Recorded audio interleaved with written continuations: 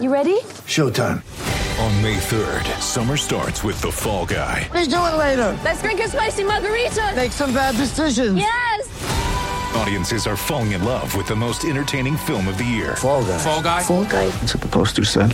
See Ryan Gosling and Emily Blunt in the movie critics say exists to make you happy. Trying to make it out? Nope. Because I don't either. It's not what I'm into right now. What are you into? Talking. Yeah. The Fall Guy. Only in theaters May 3rd. Rated PG-13. Get ready for the greatest roast of all time. The Roast of Tom Brady. A Netflix live event happening May 5th. Hosted by Kevin Hart. The 7-time world champion gets his cleats held to the fire by famous friends and frenemies on an unforgettable night where everything is fair game. Tune in on May 5th at 5 p.m. Pacific time for the Roast of Tom Brady. Live only on Netflix. It's a great football team with a lot of moral fiber and a lot of character, and they showed it. Shout, a Buffalo football podcast, hosted by Matt Perino and Ryan Talbot. No place else you'd rather be than right here, right now. When it's too tough for them, it's just right. Presented by Syracuse.com and NYUp.com. The Bills make me wanna.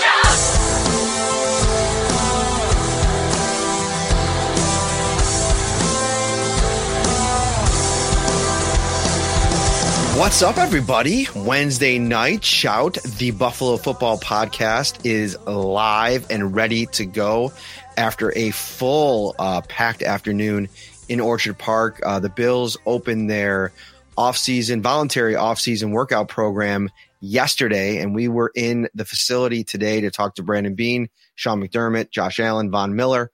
We're bringing plenty of reaction from all of those press conferences. We're going to talk quite a bit about it. Some draft nuggets, if you will, kind of getting to pick Brandon Beane and Sean McDermott's head a little bit in terms of where they're at now, a week away from the NFL draft. Crazy to even think about. I'm Matt Perino. He is Ryan Talbot. What is up, buddy?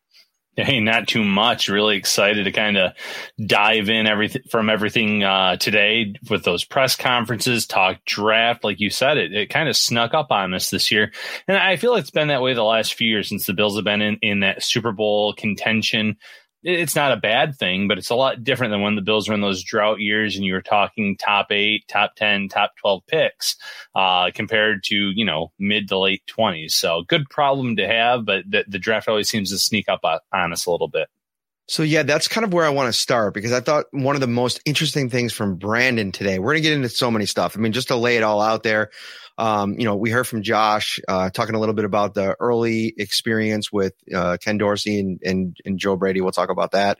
We'll talk about Von Miller getting acquainted with everybody. I thought he had a couple good little segments that we can dive into. But in terms of Beane and McDermott, I think looking at this draft and how the board kind of stacks up for the Bills is kind of what we're left to, pontificate about over the next week, because Brandon Beane was asked point blank today, how many players do you have a first round grade on? And he said, I don't have 25. And so from that perspective, now, I think it was Jordan Reed who chimed in on that observation and said, according to his league sources, most GMs are coming in at around 16 to 19 first round grades in this draft. And if that's the case, you start to kind of put together your board, and like Brandon mentioned today, 7-8 picks away, you got to really make a decision whether or not you want to, get aggressive, move up, get a guy that you really covet, or just get out of town and maybe fall back to the second round, add a couple more picks so you get a kind of a couple more shots at adding competition at different positions.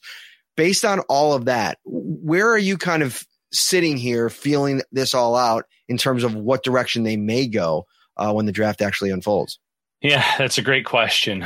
We don't know the exact number of first round grades that Brandon Beane and company have. And if it is close to what Jordan Reed said, it's not necessarily likely that someone is going to fall into their lap. The good news for the Bills is there's probably going to be 2-3 teams that go quarterback in this year's draft. I don't think there's necessarily first round grades on many of that members of that class. So that could push some talent down the board.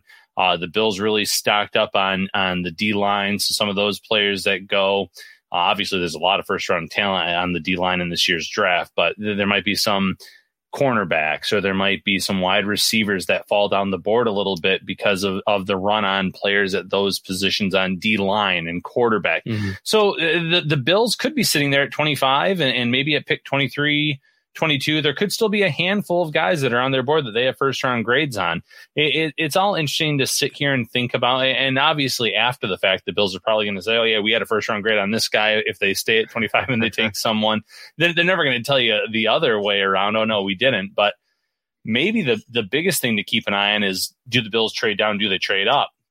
If either scenario happens, I think that's pretty telling in terms of the draft board and who was available at that time. If you see them make a bold move up, well, there was a guy that they really had a high grade on that they really wanted to get, or if they trade down, they didn't see anyone at 25 that they thought was worth a first round grade. So maybe adding another day 2 or 2 day 2 picks to move out at 25 might have been more worthwhile for them. So that's kind of what I got out of it.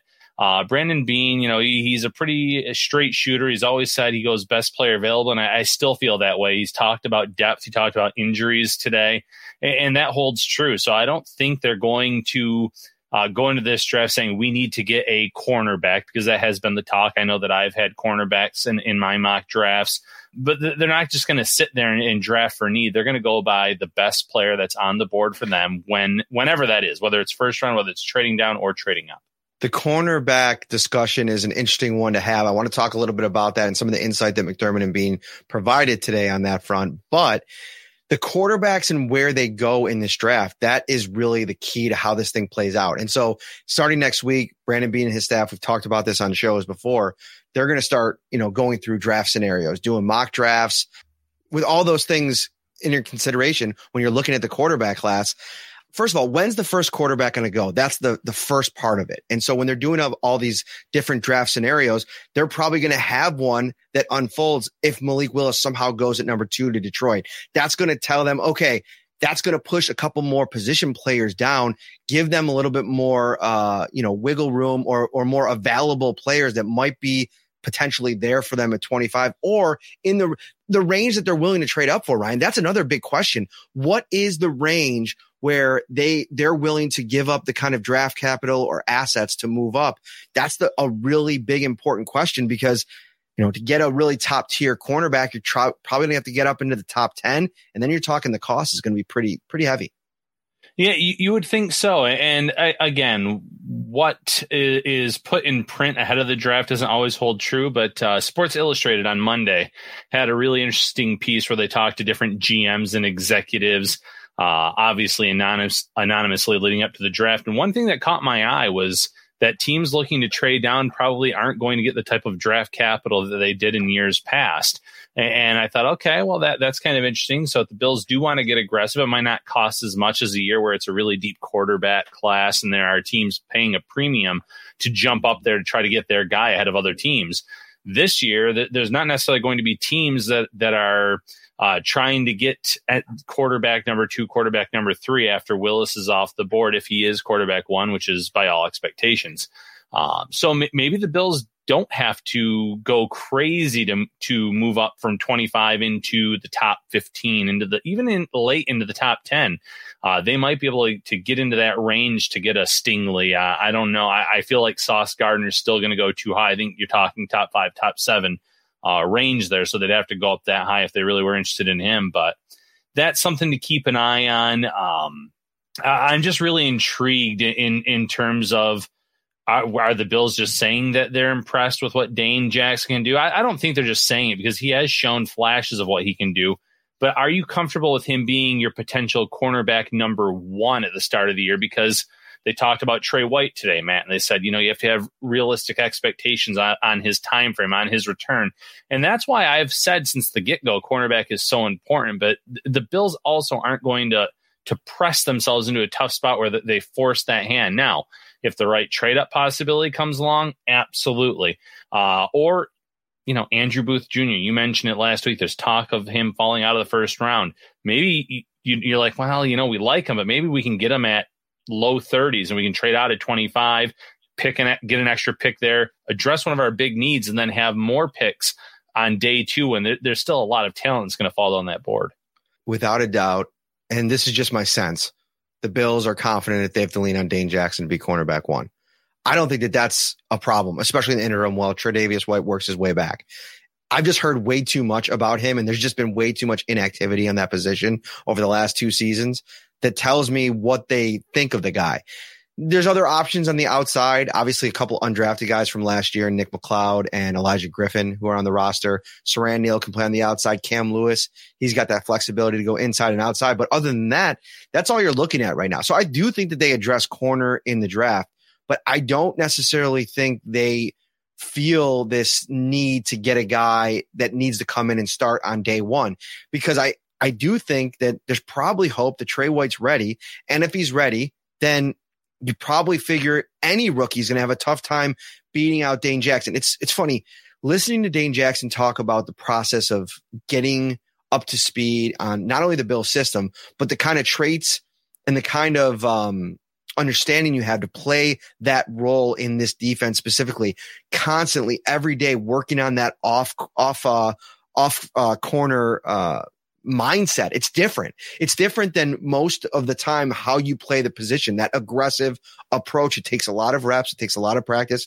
And even Trey White, who's one of the best in the league to do it, he talked about how much it's been, a growing process for him over the course of a few years. So whoever they take, I think expecting that, and that's, I think, tells us what has been the issue with adding other players that can come in here and do that, is that if you spend too high a draft pick and you had Levi Wallace, who was starting all those years, now you have Dane Jackson, who's got a bunch of starts under his belt. I feel like they'd almost feel probably more confident in those guys because they've done it and proven it, as opposed to turning it over to a rookie. Another interesting thing that, Brandon Beane really emphasized today was how they philosophically could have maybe gone a little bit lighter on their approach in free agency on the defensive line and gone after a cornerback and spent some of the resources on the salary cap at that position. But he truly feels, as does Sean McDermott, if you build it up front and you have the kind of front that can cause disruption, that helps everything else on the back end. And I think from what they've looked at on tape, it must be that the problems that this defense has had when they've had it has been the inability to affect quarterbacks, ball carriers, the offensive backfield in general with their front. And now with all the moves that they made to get better there, obviously Von Miller, the biggest of all of them, I think they feel like they can probably plug and play in a lot of spots in the backfield if all things considered. Jordan Poyer and Micah Hyde are back there too. Yeah, and you make a valid point. The 2 regular season games that stand out the most to me for Buffalo's struggles would be against the Colts, and Jonathan Taylor ran all over them in that game. They didn't have any answers to that, and that opened up things across the board. And obviously that Tennessee game, which was a shootout and went all the way down to the very end. But if you can't stop Henry, you can't stop that run game. It allows Ryan Tannehill to be that much more dangerous as a passer because you have to play the run. You bite on the play action pass. So you bring in Daquan Jones. You have Tim Settle, a guy on the inside that I'm a big fan of. And obviously you mentioned Von Miller off the edge. If they're more stout against the run, you make teams more one-dimensional. That helps your cornerbacks. That helps your secondary in general. But then the Von Miller element, if he can get after the quarterback and be a game changer there, that helps too. It allows cornerbacks to they're not sitting there on an island for a long amount of time. They might be able to react, jump balls, things like that. So it helps in that regard too. I understand the philosophy and it makes a lot of sense. And I also liked, not going too far off topic here, what Von Miller said about, sometimes he's going to press some of these lessons that he's learned in his career on these young edge rushers that the Bills have in terms of trying to teach them, get them up to speed, in terms of their development. I like that. So if the D-line is stout, it certainly is going to help. One last thing on the cornerback position. I didn't have him in any mock drafts yet. I've seen him starting to go to the Bills in some. Daxton Hill might make a lot more sense than I gave it credit for the first time I saw his name to the Bills because he's so versatile. You mentioned it. Well, do you really need a cornerback if Trey White is up to speed sooner rather than later and you have confidence in Dane Jackson? Maybe you don't need a starting cornerback, but this is someone that can play outside corner. He's someone that can play in the slot. So if you get an injury to any of those cornerbacks, he can be plugged in there immediately. he can also play safety. So if something happened with Micah Hyde or Jordan Poyer, he has the versatility to play realistically 5 different spots on this team and on this defense. So maybe that's what they go for. They look for, what kind of value am I going to get from this guy? Not just short term, but in terms of what he can do for us long term. Where do we see him projecting best? What can he do for us now? So they have a lot of options on the table when the draft comes along here in a week and a day. Von Miller is a quote machine. I can't wait to talk to him all season long. He said, I'm an open book for these young guys, and I'm going to force some of my chapters on them. That was his quote today at the press conference. He's a breath of fresh air, a lot like Emmanuel Sanders was last season.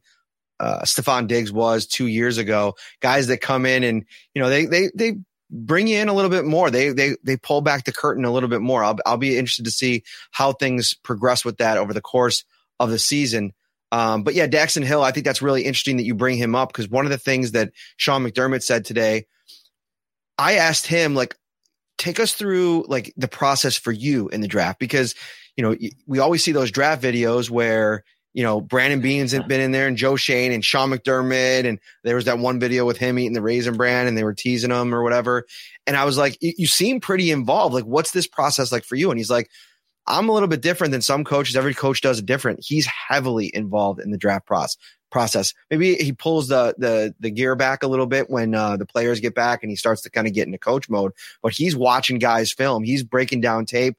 He has takes on all these different players. And one of the things he said about the cornerback class was defensive back class as a whole is that it's a really good deep class. And he thinks that there's really good players that you can get on day 2 and day 3, which starts to get you to thinking okay, maybe that might be something where he looks, they look to hold off on that position. But on the Hill thing, he also said in looking at all these guys on film, it's almost like a mix and match. You'd almost like to take 2 prospects and what both do well and put them together. And I think a guy like Daxton Hill, if he's able to kind of combine a couple things, play different roles, have a couple different specific traits that they combine and they like that in the player, yeah, that could stand out. It just comes down to, is that value there at 25 to take the guy? If he is, and it makes a lot of sense. But maybe he's also a target for moving back a couple picks, adding a pick, and getting him at a better value. Yeah, no, I agree with that completely. In terms of the day 2, day 3 guys, I think this is a solid class. If it's someone you want to bring along, someone that you're not necessarily going to throw out in the fire week 1, if you're going to take them on day 2 or early on day 3. And listen, if there's one coach, assistant coach that I think Sean McDermott has more confidence in than maybe any other one on his roster, it's John Butler, the defensive backs coach. You can pinpoint what he did with Levi Wallace during his time here, what he's done with Dane Jackson, Cam Lewis, obviously Taron Johnson, and the more established players like Trey White. He has a track record of getting these guys up to speed pretty quickly, whether they're a high pick, an undrafted player, a day 3 pick. And I think that the Bills would say, listen, whoever we bring in, we have the utmost confidence that John Butler is going to develop them into someone that can contribute. You mentioned some of the guys that they have on this roster from last year, from the undrafted class. Maybe one of those guys is more up to speed than we know already.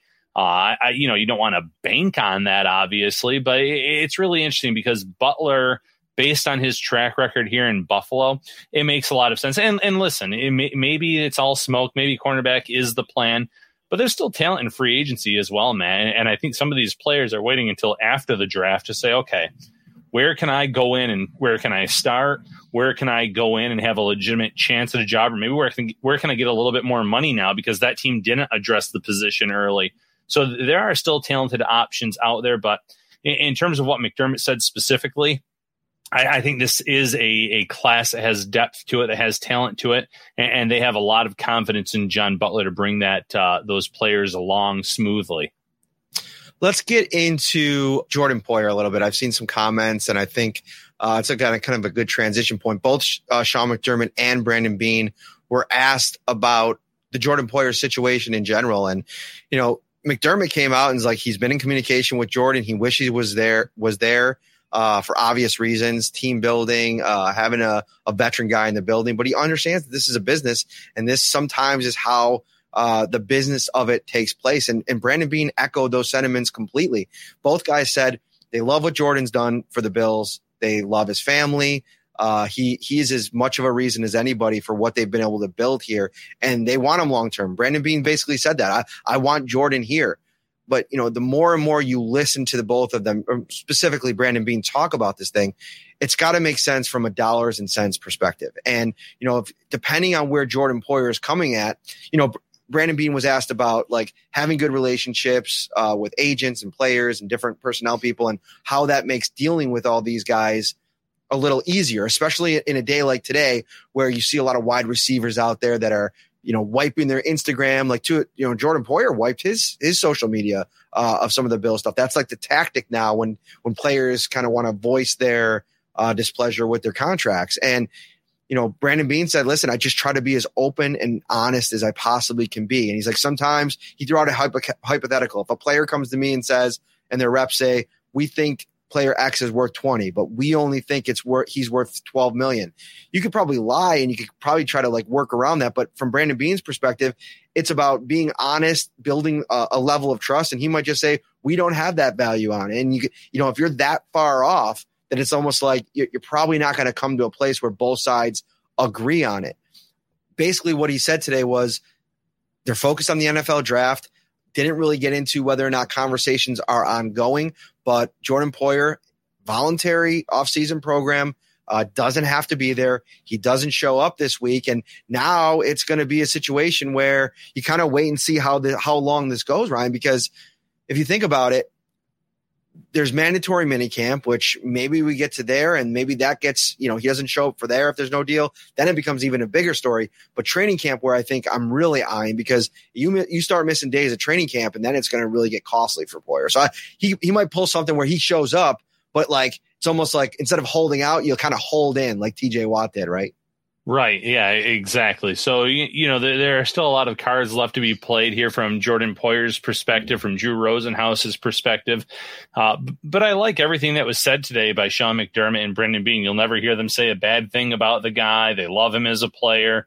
They talk about the experience that he has and what he brings to this defense. So, they really praised him. They hyped him up as they should. This is someone that was an all-pro safety.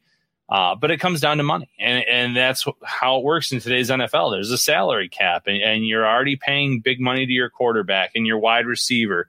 You just shelled out big money to Von Miller. You have Deion Dawkins under contract at a high salary, Trey White, Matt Milano, and the list goes on and on. You can't pay everyone. Age gets factored into this, and that doesn't mean that Jordan Poyer can't play at a high level for the next 4, 5, 6 years. I'm not saying that he can't. Every player is different in terms of age, in terms of the wear and tear on the bodies. But these are the decisions that GMs have to make, and he might just draw a line in the sand. That being Brandon Beane, saying, "Here's what we value him at. We would love him to finish his career here. If not, we'll see what we can do to accommodate him." But it's just one of those tough situations in football that there's no way around it. There's always going to be one or two people in that locker room that feel like they're not getting the money that they deserve to get. And it ultimately it comes to a head in some way, shape, or form. Brandon Beane said he would love to give every guy the amount of money he thinks they're worth, but you have that cap to worry about. So let's kind of fight through some misnomers that are out there. I saw some people in the comments talking about Jordan Poyer is the 6th highest paid safety in the NFL. That's incorrect. I mean, Poyer is 13th, I believe, in what he's owed this year in actual cash at safety in the league. And if you're going by AAV, he ranks all the way down at number 19. Listen, that deal was made before any of the Pro Bowls or he still hasn't made the Pro Bowl, but any All-Pro accolades. So kind of things change. But you look at some of the guys that have gotten paid at safety, and I think, if I'm just looking at this from both sides, I think Jordan Poyer has, a leg to stand on here. I think he's played to a level that probably warrants a pay raise. And, going into last season, Brandon Beane talked about this with Stephon Diggs. Diggs was the 19th highest paid receiver in the league going into last season. So going in, he said today that he talked to Steph's representation and say, listen, let's get through the year. We'll meet after the season. We'll talk about things and we'll make things. We'll try to, get something in place. And that's what happened.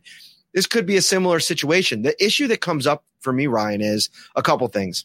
Number one, if you pay Poyer, you're probably going to have to pay Hyde at some point, right? Like, I feel like their level of importance to this defense is pretty even.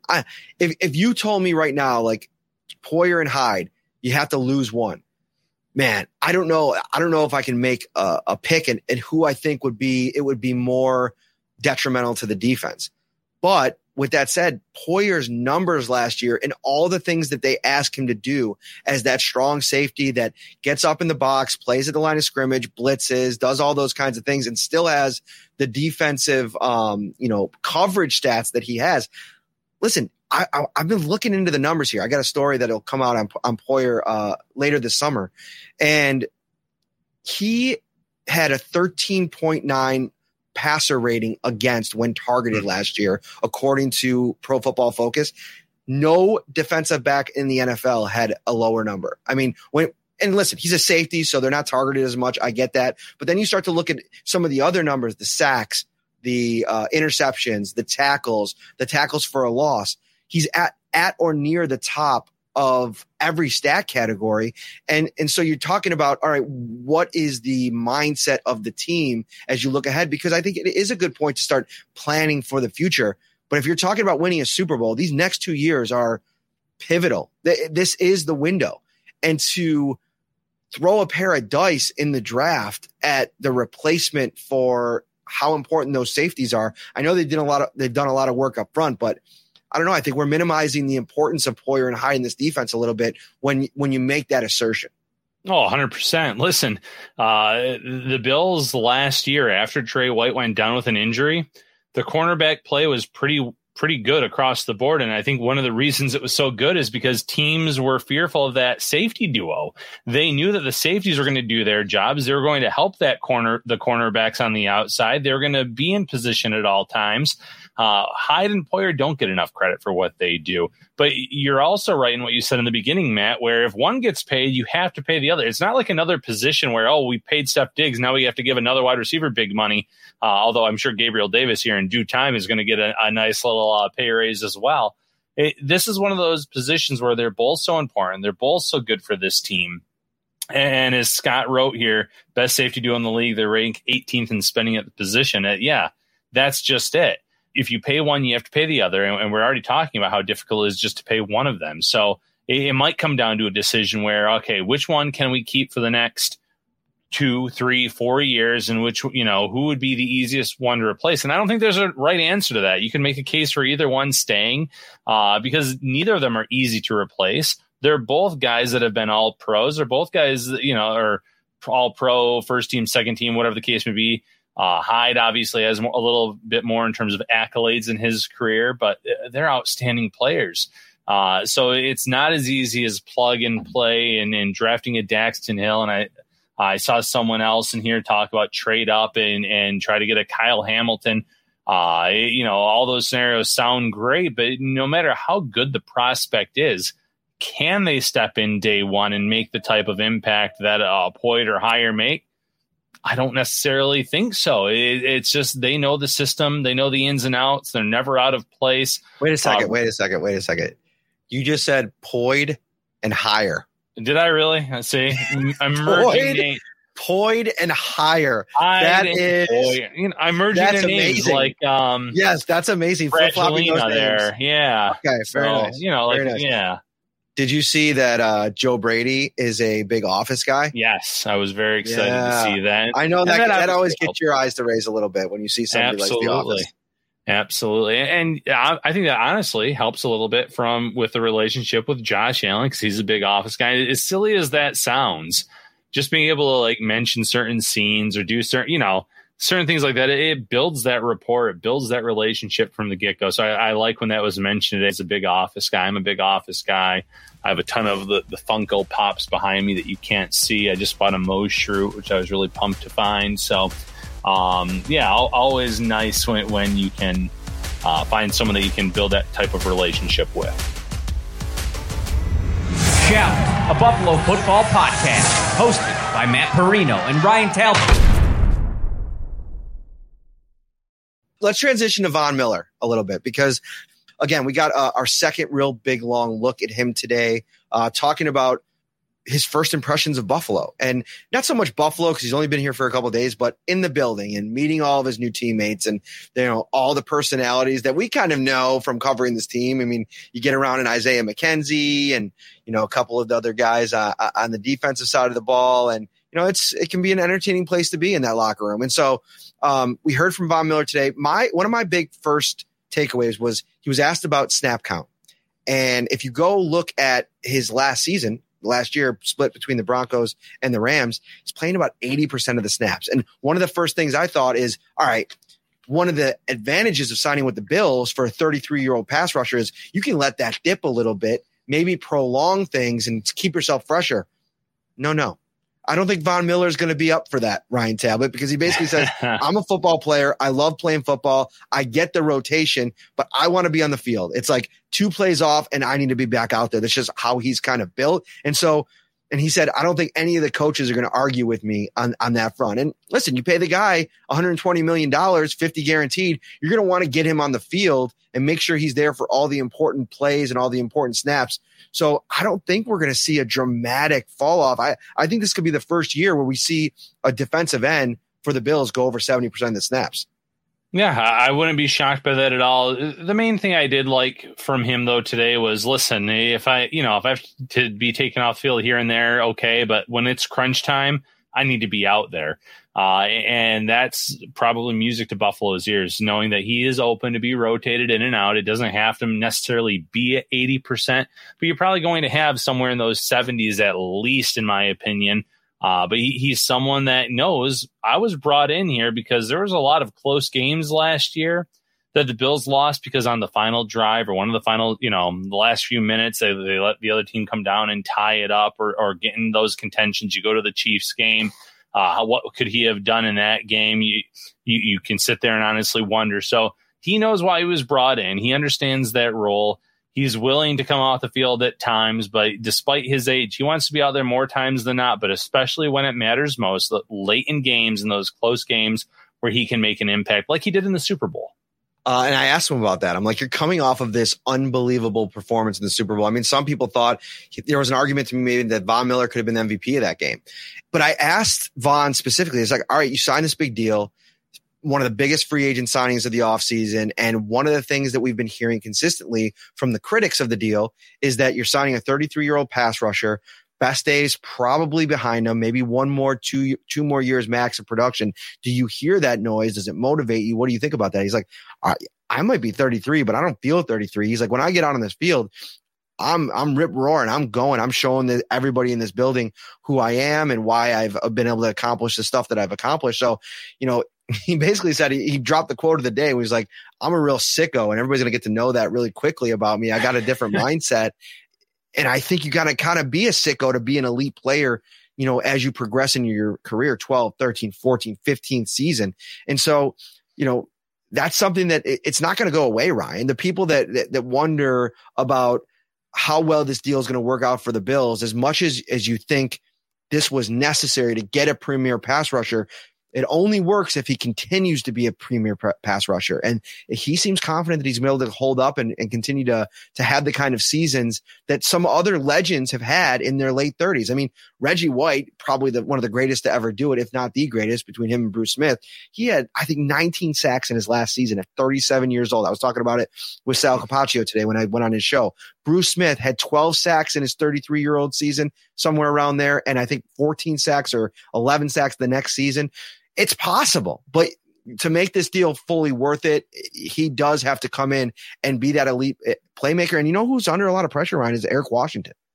Yeah, Eric Washington should be under a lot of pressure. Listen, he was brought in here, obviously had the relationship from the time in Carolina.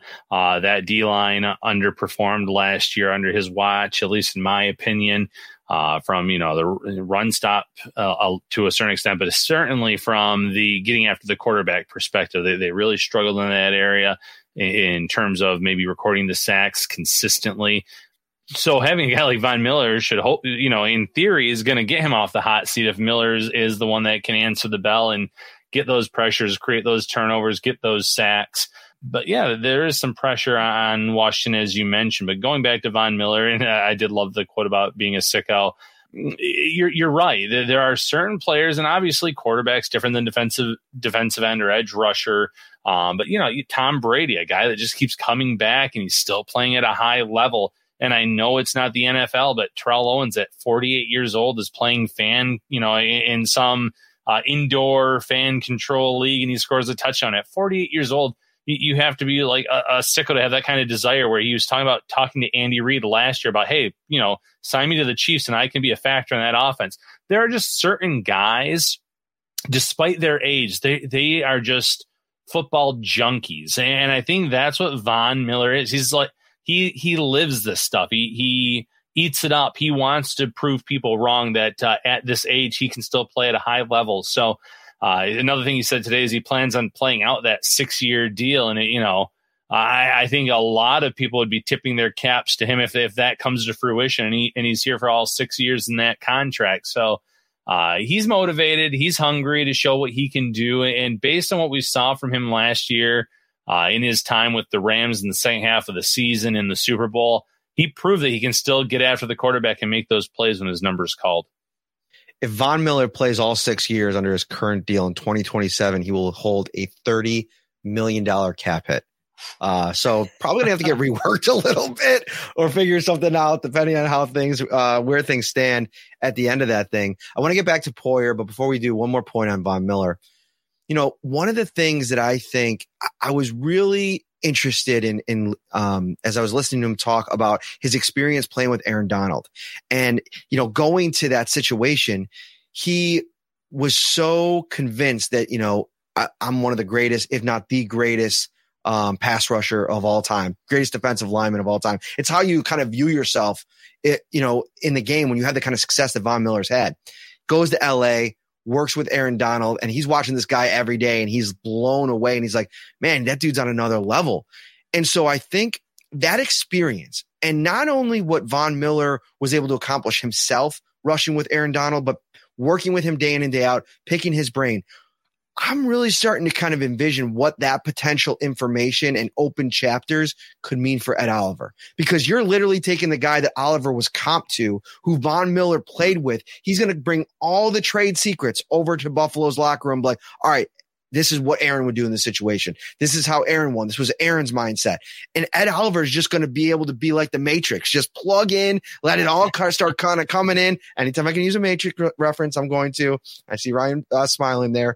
But I'm really starting to think that the effect on this line, more so than what Von Miller does from taking attention away from other players and having to scheme against them, that's going to help other players. But I also think, to his point, the chapters in his book, I mean, it's still being written, and you're talking about, maybe a 2 or 3 part series already. Yeah, and like you said, there's still a few more chapters left, yet to come. And he talked about being the open book, but forcing some of those chapters on the guys. And that's where it comes up with Ed Oliver. Like you said, tell him, this is what Aaron did in this scenario. This is what he would do. This is how he thinks. Ed Oliver is someone that is very motivated. He wants to be one of the best at his position. And I think that he's going to listen when Von Miller talks.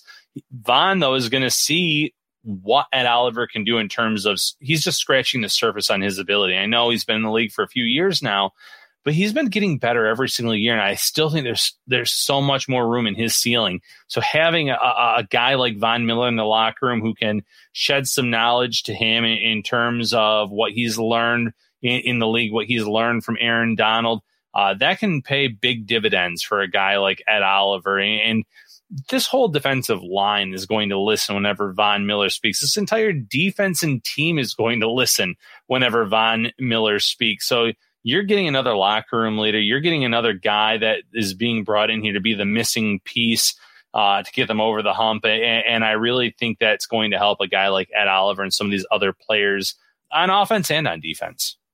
If you woke up tomorrow and Morpheus came over to you and showed you the blue pill and the red pill and told you that you've been lied to your whole life, how would you feel, Ryan Talbot?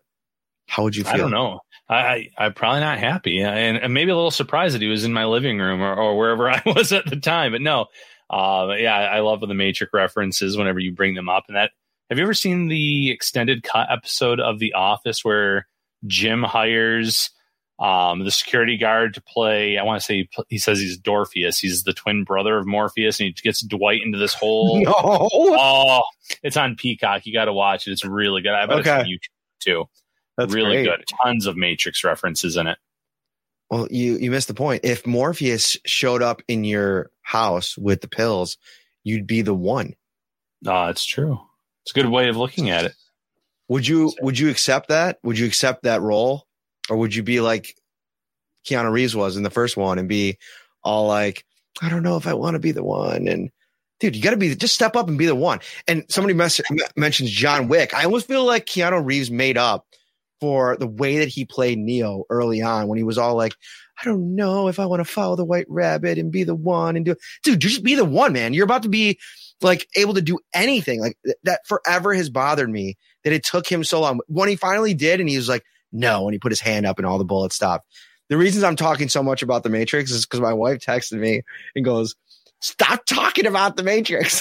And so now I just decided to have an entire segment on the Matrix. You're just going deep into this. And I can tell you were bothered because you really gave Keanu a really whiny voice when you were pretending to be him there when you're like, no, I don't want to. He was really whiny at the beginning. Yeah. You have some real angst, though, towards him for that, the start of that movie.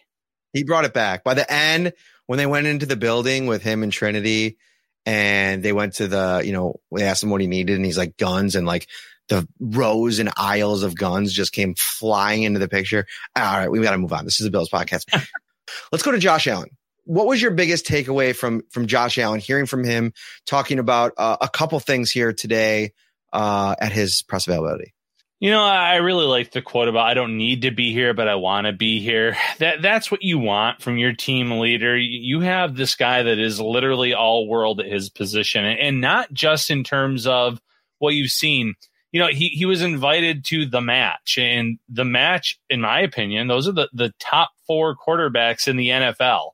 And Bills fans, you've got one of them. They have this superstar, this guy that is national media attention. He's on TMZ when he goes to dinner, Matt, and he's sitting here talking about, I don't have to be here, but I want to be here. I love the camaraderie. I love seeing the guys. I miss them. He's the type of player that Brandon Beane and Sean McDermott love because he lives for this game. He lives to play football. That was the first thing that stuck out to me. What about you? Having him kind of take us into the process of what's happening right now with Ken Dorsey was really interesting. And one of the things he said was, listen, we're in the meetings. Joe Brady's new to the equation. He's getting to know him. He's loved the energy that he's brought.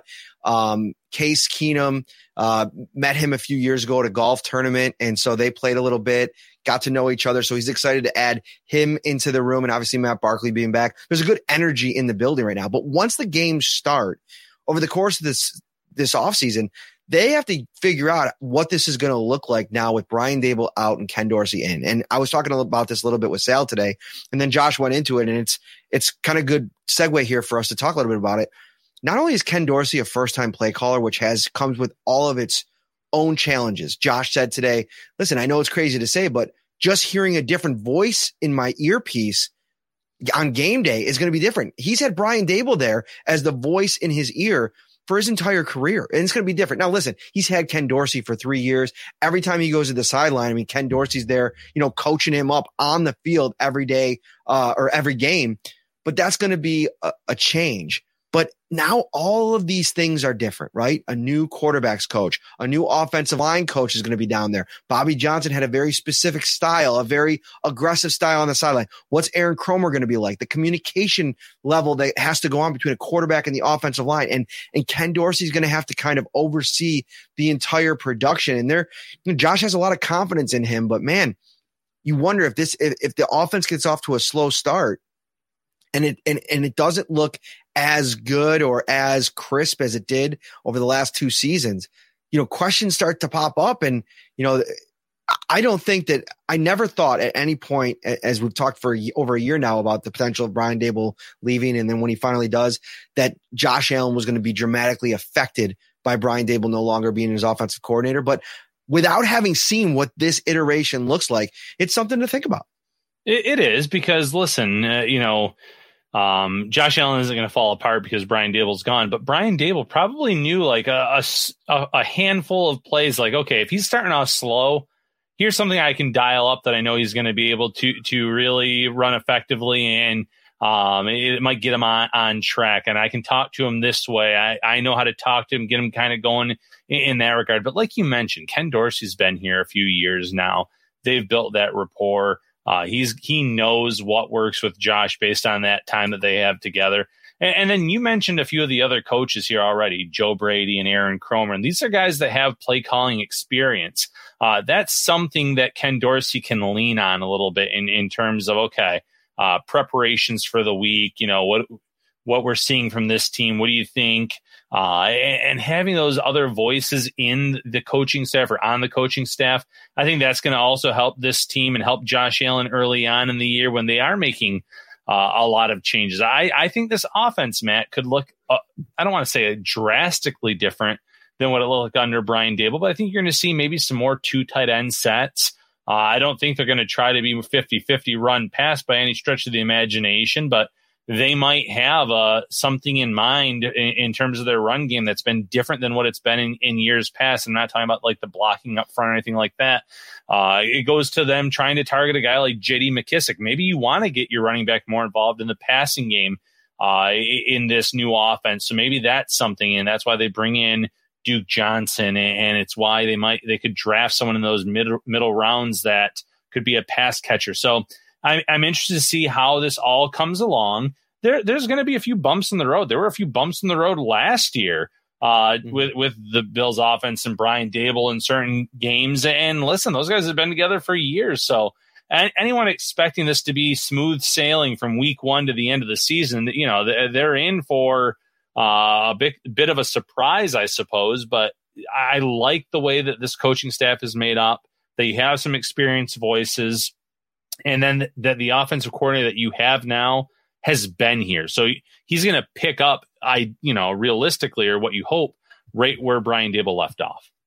And on game day, like Ken Dorsey knows as well as anybody, the ups and downs that Josh Allen has kind of gone through over the last 3 seasons, and being able to navigate all of that. It's almost like he's been like a apprentice, if you will, just waiting for this moment and seeing what works and working so closely. I think the real job of it is going to be getting Joe Brady up to speed with that what's worked for them. Like, it's almost going to be like, Ken Dorsey and Brady downloading over the course of the offseason here. And so Brady set up in a really good way to make life easier on Josh and bring his own flavor to the position as well. It's going to be interesting to see how that whole thing kind of plays out. One more thing on Poyer before we move on to one more topic, and then we'll get out of here. How he's handled this. I've seen a couple comments on that in the chat wanting to talk about, he kind of doesn't show up for a voluntary workout. He's choosing to, or at least his representatives are choosing to be very public with their stance on what they want and the potential of a distraction, if you think that there is one from a fan's perspective. I think all that's fair. I mean, I think it's fair to feel that way or think that, you wish Jordan Poyer would go a different direction. Fine. But I'd like to push back a little bit and just say, listen, this is the business side of things. The NFL, for the team side of things, they have the ultimate control over players most of the time, right? Like, they sign them to deals that are structured in a way that, they can get out of them almost at any time because, of the constant ever evolving, roster situation in the NFL. And so that's fine. That's the way that it is. Everybody accepts that. But just you have to accept on the other side of things too, that it's a business for the player too, and to, maximize your worth and your, the ability to make money. And so I think the way that Jordan Poyer is doing this is about, for a guy that has been an ultimate team guy, you want to talk about showing up, not showing up. The guy's only missed 2 games in 5 seasons for the Bills. And that's something that I think not many guys, especially the way that he plays the game on the defensive side of the ball, are able to say that they could probably do. So I think this is a situation where, not to get to like one side or the other, but I just think it's important to remember that both sides of it. I know you, as a fan, you want your team to, be smart and, set up plans for players, as they get older, for, replacing them. But I also think that there might be a little bit more happening here with this specific case. And there's more things that could potentially happen if you do decide to extend him in terms of other players that probably want money. So there's decisions that have to be made. But when it comes down to it, Poyer is a huge part of what they do in the building, what he means to his team, what he means to the front office and the coaching staff. And I think that this is just more of, it's just how the business happens. And if I wasn't sitting there in a fan's perspective, I wouldn't take it too personally that he wasn't showing up for voluntary workouts. What about you, Ryan? No, I agree that, there is no loyalty in this game, so to speak, where, like you said, these monster contracts get signed and then a player's let go after 2 years and they don't earn anywhere near that money. There's no fully guaranteed contracts for a lot of these guys like there is in the NBA or in these other sports where when they sign on the dotted line, they're getting every penny of that deal. So I understand Jordan Poyer's perspective. I'm coming off of an all-pro season. I've taken team-friendly deals ever since I've really emerged as someone that's really important for this defense. And now, I'm not getting any younger. I need to cash in. I need to get that one big deal, whether it's from Buffalo or elsewhere. I completely understand. I completely get it. It makes a lot of sense. Joseph Luke over on YouTube says, Brandon Beane mentioned he's interested in a few veteran cornerbacks. Which one is most likely and will help the team? Yeah, Joe Hayden, obviously very much in the news recently, Ryan. And Von Miller was playing golf with him. He mentioned today that he was recruiting him, wondering what's going on there, that it hasn't happened yet. And then Brandon Beane said, Von hasn't told me that he was recruiting him. But I'm sure Hayden's on Beane's radar, as are a couple other veterans. AJ Bouye is out there. You have Xavier Rhodes. I mean, there's a couple really interesting names still on the free agent market. But I think, they're going to have their choice there. But I think it still comes back to the veteran that they bring in. It's, I almost wonder if Joe Hayden's at a point where he might be signing on the dotted line to come in here and be CB2. And that may not be something that Beane can offer. It might not even be a money thing with him. And listen, Joe Hayden's done a lot of things in this league. I still think he's a above average player. I thought he was really good in Pittsburgh last year, but I don't know if I start him over Dane Jackson. And that's a situation where he might say, well, yeah, sure, I'm in, but I'm in under these, circumstances. And maybe Brandon Beane can't provide that. Yeah, no, that's just it. I think it works both ways. I think Brandon Beane might be more comfortable going after a cornerback after the draft too. Knowing where this team fully is. Did we grab someone in the mid rounds that we think could be the backup? Did we miss out on guys and maybe we could bring in a veteran to compete with Dane for that number 2 job? It works both ways. So with the players as well, right now he can't guarantee it. He might not be able to guarantee much of anything after the draft. If the board falls a certain way and they're able to get someone in the first or second round that they're high on, all of a sudden that player gets knocked down another peg, possibly. So you mentioned there's names out there. Hayden, obviously, he's another veteran that's at past 30, doesn't necessarily have the same speed that he once had. But he could be at least a solid contributor. Bouye is someone that played with John Butler before in their time in Houston. So there is a relationship there. So that makes sense. And Rose is a guy who I think he's only had really one bad year in his entire career. So he's a solid corner. So the market is still there. I think players and teams right now, they're in a wait and see mode until after this draft. See, is it a big need for us? What can we promise these players post-draft? And you don't want to promise them a starting job or anything of those lines, but you're going to be able to give them a clearer picture of their opportunities, at least after the draft. Let's set up the plan for next week, Ryan. Well, we can do it right on the air here. We don't even have to wait till after the show. I'm thinking we do a Monday final mock draft edition. We do our draft preview show. Maybe we'll have a guest or two on Wednesday night to preview the draft. And then Thursday we'll be live after Beane. Friday we'll be live. And then Saturday we'll be live. So potentially 5 shows next week, Ryan Talbot. Now, we can either do a Monday, Wednesday show, or we can do one big, absolutely fantastically huge Wednesday show. What do you think there? I'm leaning Monday and Wednesday. I think Monday we get that final mock draft. We can maybe pull it up on the screen and simulate it on the Draft Network, something like that. Discuss it. Do we bring a couple people in for that?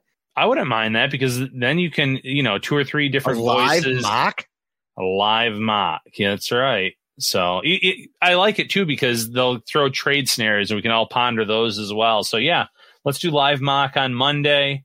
Let's go Wednesday with the second show. And I see people asking about, are you going to go live on Thursday night? Probably not before the pick, because things are so wild, right? I mean, I don't want to speak for you either, but you just never know. There's talk, every year about teams moving up, moving down. I think we could do, maybe what we could do is maybe do a short Twitter Spaces, if you guys would be into that.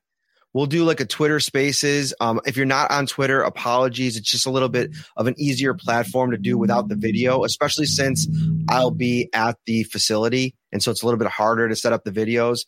And so let's do a Twitter Spaces during the draft as we lead up. I might have to go. Ryan and I might have to go if the Bills straight up and make a pick, but we could talk about like strategy, how the thing's playing out. So follow us on Twitter at Matt Perino, at Ryan Talbot Bills. You can listen to that. We'll upload it to all the audio platforms right away so people can get a look at that. And we're actually thinking about other different fun ideas for additional shows over the course of the offseason, definitely into training camp coverage. You guys know what to expect. Daily recaps from training camp practice. I can't wait. I'll be in Rochester. Get Ryan Talbot out there for a bunch of practices. Hopefully, it's going to be a fun time. Final thoughts, Mr. Talbot. Final thoughts. I cannot wait for this draft. This, even though the Bills are very good now and they have this legitimate Super Bowl window, the draft is always one of my favorite times of the year. Whether I was a kid growing up watching the team or now covering the team, I'm just a junkie for this stuff. So I cannot wait for next week, next Thursday night, and everything, all the rumors and the news and the speculation leading up to it that'll really heat up next week, probably early in the week. I really look forward to that. Keep your eye out for that. Probably Wednesday or Thursday, a draft speculation tracker. I got a final thought. Deebo Samuel to the Bills. Like it, hate it, impossible to do. Where do you sit? Knowing what Deebo can do, I love it from that perspective. But, then again, you're talking about these players on the team currently that want to get paid. You bring in Deebo, you're going to have to pay him a sizable piece of the pie, so to speak. And then I think that could even, shake things up in the locker room a little bit, and not in a positive way, so to speak. But talent-wise, yeah, that'd be a slam dunk. A little surprised that he wants to move on from the 49ers based on what he's seen. But obviously, there are other teams out there that would probably give him a boatload of money and utilize him in a similar manner. From a perspective of putting weapons around Josh Allen, I'll never rule out a move like this just because of what that can mean. And you can figure things out down the road. I mean, if you got to give Gabriel Davis a deal and then you're paying 3 wide receivers in the $20+ million range, and that's, if Gabriel Davis reaches those kinds of heights, and maybe that'll be a situation where we'll see what the next 2 years look like for Gabriel Davis. But in terms of right now, if you could figure out a way to do it financially and move some things around, I mean, you mentioned Jordan Poyer. If they're not able to kind of come to an agreement, if that's an area where, maybe you start to reshuffle the deck a little bit in the draft, that the Bills can get a young linebacker and maybe move Tremaine Edmonds in a deal. Like, there's so many different things that like ways they can go about it. I mean, I really think that there's something to this idea that the Bills think their defense is really going to run based on how they play up front. And if that's the case, maybe you can start to flip out some of those pieces in the back seven. I mean, you've struggled against the really high octane passing offenses the last couple years. That is a truth. And the best way to win in this league is to fully load up on offense, and they have the quarterback to do it. So listen, that's the type of move when a guy like this becomes available. We talk so much as we go through these drafts, lead ups to the draft. All right, this guy's getting comped to Deebo Samuel. What if you could get Deebo Samuel and add him into the mix? I think it's super interesting. I think it's going to be really tough to figure something like that out financially and from a trade perspective, how much it would cost, future firsts, all those kind of things for a receiver. I know they've done it before for Stephon Diggs, but I don't know. I think there's maybe a few too many hurdles to climb to have all those stars align. Yeah, no, I agree completely. It's a nice thought in theory, and I would never rule anything out in terms of what Brandon Beane can do, but it would be a little bit of a surprise as well. For Ryan Talbot, I am Matt Perino. I'm glad we got that in. I definitely wanted to bring it up on the show. Fun little Fantasyland talk every once in a while, and I'm sure we're gonna get blown up in the Dynasty League with trade offers, and depending on where he goes. I also think Deebo Samuel, this whole thing popping up with the trade request could be maybe a little bit of an indictment on the quarterback, Trey Lance, which. That's going to be quite something if they took a quarterback, Kyle Shanahan, all these years having a top 3 pick, getting a quarterback and having it be a flop. And I'm not putting that on the kid. I mean, he has barely played any football yet. We really don't know. But with a young quarterback like that, it is kind of surprising to see, a guy that, it's a pretty good situation with Shanahan, who knows how to use you so well. I know one of the stories coming out from Pelissero is that he wants to be more than that hybrid type of guy because he takes a beating in that role. Maybe doesn't want to be a running back as much. I kind of get all that, but anyway, kind of running on a little bit long here. For Ryan Talbot, I'm Matt Perino. We'll have more for you on Monday. We're going to have 5 shows next week. My wife texted me and said, geez, thanks a lot, Ryan, for 5 shows. So there's that. We'll see you on Monday. Have a great weekend. We'll have more stuff at the site for you guys throughout the lead up. Shout, a Buffalo football podcast hosted by Matt Perino and Ryan Talbot.